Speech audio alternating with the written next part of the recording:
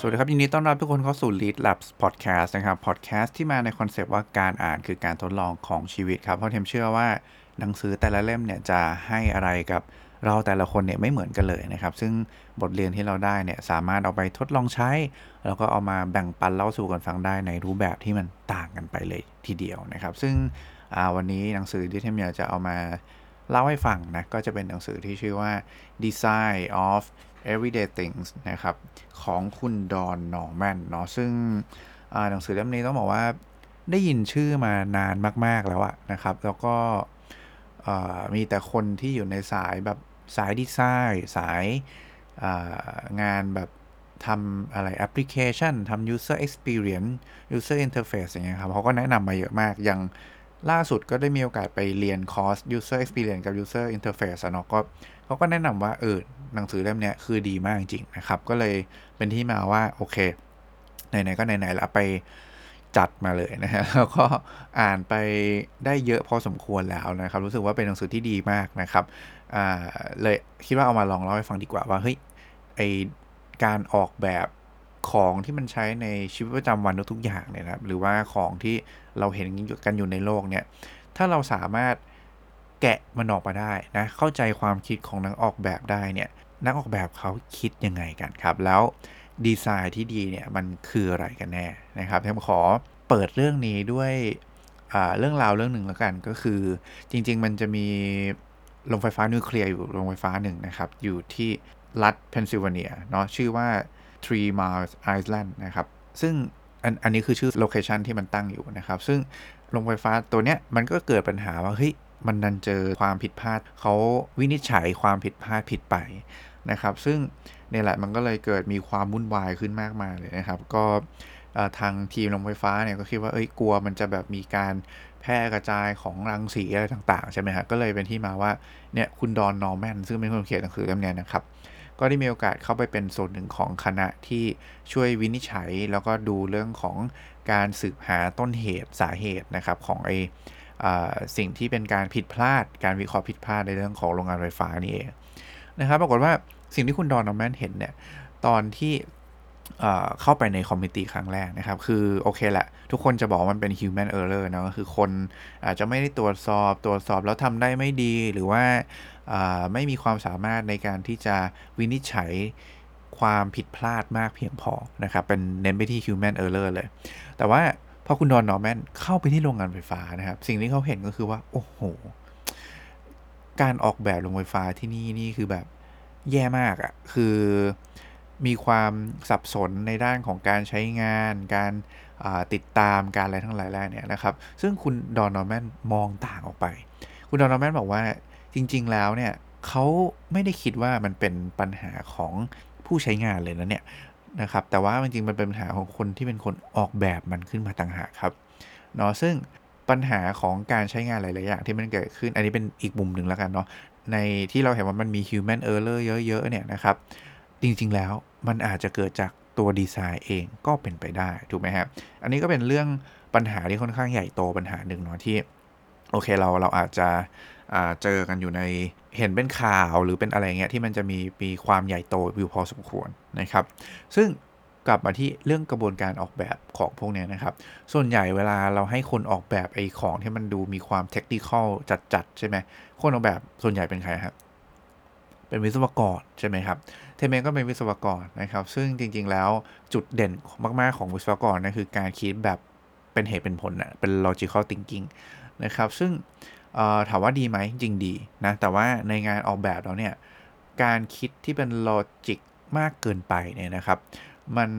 มันอาจจะไม่ได้ทำให้ผลงานที่ออกมาเนี่ยมันเป็นผลงานที่ดีเสมอไปนะครับเพราะด้วยความที่เราเป็นคนที่คิดแบบโลจิกมากๆจริงๆแล้วเวลาเราพูดถึงการใช้งานของสักอย่างหนึ่งส่วนใหญ่เราสิ่งที่เราจะรู้สึกนะว่ารู้สึกดีรู้สึกไม่ดีรู้สึกอะไรพวกนี้มันเกิดจากอะไรครับ นะอันนี้ลองคิดตามนะครับเวลาเราจะบอกว่าเรารู้สึกดีกับ Product นี้ Service นี้เนี่ยจริงๆแล้วมันเกิดจากประสบการณ์ถูกไหมฮะเกิดจาก experience ที่เราได้มีการปฏิสัมพันธ์กับของสิ่งนั้น Service นั้นนะครับยกตัวอย่างเช่นตั้งแต่สมมติคุณไปสั่งของอะไรสักอย่างหนึ่งมาเนี่ยคุณจะรู้สึกว่าคุณจะ มีปฏิสัมพันธ์กับของตั้งแต่แบบเฮ้ยการเข้าไปกดสั่งของสิ่งนั้นอะของมาถึงคุณเปิดกล่องคุณคลี่ใบอะไรนะห่อของขวัญต่างๆออกมาคลี่แพ็กเกจจิ้งต่างๆออกมาคือมันมีแบบโหมันมีความรู้สึกทุกขั้นตอนที่คุณได้ปฏิสัมพันธ์กับของเปิดของคลี่ของเสียงของการเปิดของออกมากลิ่นคือทุกอย่างมันเป็น experience หมดเลยนะครับสิ่งเหล่านี้คือสิ่งที่วิศวกรไม่เข้าใจนะครับซึ่งผมเองก็ต้องบอกว่าก่อนหน้าที่จะมาแบบทำงานด้าน innovation ในระยะหลังๆเนี่ยก็ไม่เคยเข้าใจไม่เคยคิดเรื่องพวกนี้มาก่อนเลยด้วยซ้ำนะครับแต่ว่าพอหลังๆก็เริ่มเก็ตมากขึ้นแต่ไม่ได้บอกว่าเราเข้าใจมันนะแต่โอเคแหละก็มีความตระหนักถึงเรื่องนี้มากขึ้นละกันนี่ก็เลยเป็นที่มาว่าเวลาเราให้เอนจิเนียร์ออกแบบอะไรเนี่ยนะครับบางทีมันก็จะแบบค่อนข้างตรงไปตรงมาเนาะลูกค้าอยากได้แบบนี้ฉันทำแบบนี้ลูกค้าอยากได้แบบนี้ฉันทำแบบนี้นะครับก็คือให้อะไรมาก็ทำแบบนั้นเลยนะครับแล้วก็ไม่ได้คิดถึง experience ในการใช้งานด้วยนะเพราะว่าที่จริงๆไม่ใช่ความผิดเนาะเพราะว่าคำว่า experience ในการใช้งานเนี่ยมันค่อนข้างเป็นสิ่งที่ subjective มากเลยนะครับก็คือจับต้องไม่ได้อะแล้วก็บอกไม่ได้ว่า experience ที่ดีเนี่ยมันคือยังไงอะนะคือมันเป็นความรู้สึกด้วยนะประกอบกันนะครับมันเลยทำให้การจับต้องมันค่อนข้างเป็นไปได้ยากพอสมควรนะครับซึ่งไอ้ปัญหาที่มันเกิดขึ้นพวกเนี้ยจริงๆแล้วนะครับอย่างที่บอกมันไม่ได้เกิดแค่ในสเกลของใหญ่ๆโตอะไรที่มันแบบโหยุ่งยากเป็นโรงงานไฟฟ้าเป็นอะไรขนาดนั้นนะครับแต่ว่าเราก็เจอปัญหาในการออกแบบเนี่ยกับทุกเรื่องในชีวิตเลยนะครับยกตัวอย่างเช่นอะไรครับเช่นการเปิดปิดประตูทุกคนเคยไปตามห้างตามโรงแรมหรือว่าตามสถานที่ต่างๆแล้วรู้สึกว่าสับสนมากเลยว่าเวลาฉันเห็นประตูเนี่ยฉันต้องทำไงวะฉันต้องดึงฉันต้องผลักฉันต้องสไลด์หรือไงหรือฉันแค่เดินวนๆเข้าไปหรือประตูเปิดอัตโนมัติหรือมันไม่เปิดหรือมันยังไงเนี่ยคือกับอีแค่เปิดปิดประตูเนี่ยทุกคนมันก็มีความสับสนมากๆแล้วนะครับขนาดเป็นobject ที่มันใช้งานได้ง่ายสุดๆอะทุกคนนะครับอันเนี้ยคุณดอนนอร์แมนเนี่ยก็เลยหยิบยกประเด็นนี้ขึ้นมาคือเขาแบบเอาเรื่องง่ายๆนี่แหละขึ้นมาเล่าให้ฟังเลยว่าอ๋อคือทุกคนลองคิดดูว่าแค่การออกแบบประตูเนี่ยไอ้ของง่ายแค่เนี้ยมันยังดูแล้วแบบซับซ้อนใช้งานได้สับสนขนาดนี้เลยนะครับเพราะฉะนั้นเนี่ยการออกแบบที่ดีเนี่ยจึงจำเป็นมากๆที่จะทำให้ทุกคนสามารถใช้ชีวิตในทุกๆวันได้อย่างมีประสิทธิภาพนะครับแล้วก็มี experience ที่ดีต่อการปฏิสัมพันธ์กับอะไรก็แล้วแต่รอบตัวนั่นเองนะครับอันนี้ก็เลยเป็นที่มาว่าทำไมการออกแบบที่ดีมันถึงสำคัญแม้กระทั่งไอ้เรื่องเล็กๆน้อยๆง่ายๆอย่างประตูเนี่ยเรายังทำให้มันดีกันไม่ได้เลยนะครับทุกคนลองคิดดูเนาะทีนี้อยากจะชวนคุยต่อว่าแล้ว good design คืออะไรมันมีประโยคอยู่ประโยคหนึ่งนะครับที่บอกไว้ว่า good designs are intuitive นะครับหมายความอะไรหมายความว่างานออกแบบที่ดีเนี่ยคืองานที่ทำให้ผู้ใช้งานสามารถใช้งานมันได้แบบเป็นธรรมชาติอ่ะคือพูดง่ายๆว่าตัวงานเนี่ยมันต้องสื่อสารการใช้งานได้ด้วยตัวของมันเองอย่างเงี้ยครับโดยที่เราไม่ต้องมาหาแบบมีแมนนวลอะไรเยอะๆจัดๆใหม่อะไรแบบเนี้ยนะคือยกตัวอย่างเช่น iPhone แล้วกันตอนที่ออกมาตอนแรกมันเป็นงานที่ intuitive ยังไงคือเป็นธรรมชาติยังไงใช่ไหมยกตัวอย่างเช่นเวลาคุณ pinch นิ้วอะครับซูม in ซูม out อย่างเงี้ยมันก็คือตามแบบเฮ้ยวิธีคิดคนเลยอะว่าอ๋อถ้าฉันเอานิ้วแบบดันออกมาข้างนอกเอา2นิ้วดันออกไปจากในออกนอกเนี่ยหมายความว่าเราอยากจะซูมเข้าไปดูในรูปในอะไรแบบเนี้ยคือไอ้พวกเนี้ยครับมันคือความที่บอกว่ามันเป็นธรรมชาตินะแล้วก็งานออกแบบมันสื่อสารได้ด้วยตัวเองเราเห็นปุ่มใน iPhone มีอยู่ปุ่มเดียวตรงกลางหมายความว่าเฮ้ยแปลว่ามันกดได้ว่ามันกดทำอะไรสักอย่างหนึ่งเรากดแล้วเราก็จะเรียนรู้ได้ด้วยตัวของเราเองอย่างเงี้ยคือทุกอย่างมันสื่อสารได้ด้วยตัวของมันเองนะครับเหมือนกับพูดอะไรดี Good Design เหมือนกับเรื่องตลกทุกคนถ้าเราต้องอธิบายนะว่ามันตลกเนี่ยมันคือยังไงนะนั่นแปลว่ามันไม่เวิร์กแล้วแหละนะครับเพราะฉะนั้นเนี่ยการออกแบบที่ดีนะคือการออกแบบที่สื่อสารได้ด้วยตัวของมันเองทำให้ผู้ใช้งานสามารถที่จะ เรียนรู้ได้แล้วก็เข้าใจได้ง่ายๆนะครับแบบเป็นธรรมชาตินั่นเองเนาะซึ่งไอ้คำว่า good design เนี่ยวิธีการนะครับที่จะพาเราไปสู่การออกแบบที่ดีได้เนี่ยต้องเกิดจากวิธีคิดที่เขาเรียกว่า human center design นะครับหรือก็คือการออกแบบโดยใช้คนนะเป็นศูนย์กลางนั่นเองนะครับคำว่า human center design เนี่ยจริงๆแล้วก็คือเป็นวิธีการนะครับที่เอาความต้องการเอาความสามารถผู้ใช้งานนะครับแล้วก็พฤติกรรมของผู้ใช้งานที่มันเป็นอยู่ในปัจจุบันของเขาเนี่ยนะครับมาเป็นตัวตั้งเนาะแล้วเราก็เข้าไปเรียนรู้ไปทำความเข้าใจนะครับแล้วก็ค่อยมาออกแบบ Product หรือว่า Service นะครับให้มันตอบโจทย์ล้อไปกับสิ่งที่เป็นความต้องการของเขาความสามารถในการใช้งานของเขารวมไปถึงพฤติกรรมของเขาด้วยนะครับการหลายๆครั้งนะเรามักจะชอบเจอคนที่บอกว่าฉันคิดโซลูชันใหม่ๆได้ดีมากเลยนะครับแล้วแต่ปรากฏว่าพอเอาไปให้คือโซลูชันมันอาจจะด้วยไอเดียมันคงดีเนาะแต่ว่าพอเราไปประเมินความสามารถในการใช้งานของคนแล้วเนี่ยจากสถานะปัจจุบันที่มันเป็นอยู่คือมันมีแกลบเยอะมากมันห่างไกลมากซึ่งคุณต้องมาทำวิธีการที่แบบ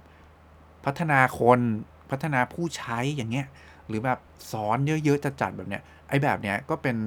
การออกแบบที่จริงๆก็ไม่ได้คำนึงถึงผู้ใช้งานแบบเป็นศูนย์กลางมากเท่าไหร่นักแต่โอเคแหละมันมีเป้าประสงค์ที่อยากจะทำให้ผู้ใช้งานดีขึ้นนะครับแต่ว่าเนี่ยอันนี้ก็มายกตัวอย่างให้ฟังเนาะว่าคำว่า human center design มันคือแบบนี้นะครับซึ่งผมเชื่อว่าด้วยหลักการคิดแบบเนี้ยทุกคนจะได้ยินเครื่องมือหนึ่งหรือว่า process อันหนึ่งที่ช่วยกระตุ้นให้ทุกคนสามารถที่จะมีวิธีคิดแบบนักออกแบบได้เช่นอะไรครับ design thinking ใช่ไหมฮะก็คือกระบวนการคิดเชิงออกแบบอย่างเงี้ยก็คือทำให้ทุกคนสามารถเอา human center design นี่แหละมาปรับใช้เป็นกระบวนการเป็นขั้นเป็นตอนได้นะครับซึ่ง design thinking เนี่ยก็เทมจะไม่ลงดีเทลนะครับเพราะว่าเทมเชื่อว่าทุกคนน่าจะได้ยินมาบ่อยแล้วเนาะก็ยังไงลองไปเสิร์ชรายละเอียดดูกันได้นะครับเพิ่มเติมได้เนาะโอเคกลับมาที่เรื่อง human center design นะครับซึ่งอย่างที่บอกแหละพอเราใช้มนุษย์เป็นศูนย์กลางในการออกแบบโซลูชันให้กับเขาใช่ไหมครับสิ่งที่เราต้องคิดตามด้วยก็คือว่าแล้วเราจะสร้าง experience ที่ดีได้ยังไงนะครับเพราะเราไม่ใช่เอนจิเนียร์ธรรมดาถูกไหมเราไม่ได้คิดแค่แบบลอจิกนะครับแต่ว่าการคิดแบบนักออกแบบเนี่ยมันต้องคิดถึง experience ลูกค้าเป็นหลักนะครับซึ่งจริงๆถ้าให้สรุป experience เนี่ยมันน่าจะเป็นความรู้สึกในเชิงรวมเนาะว่าเรารู้สึกกับผลิตภัณฑ์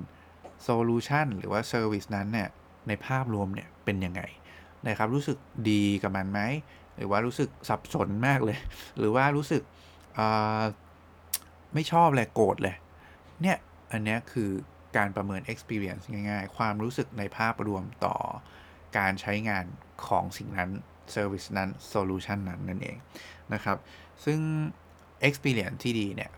ต้องเกิดจากการออกแบบปฏิสัมพันธ์ในการใช้งานระหว่างคนกับของคนกับ service คนกับ solution นั้นนะครับ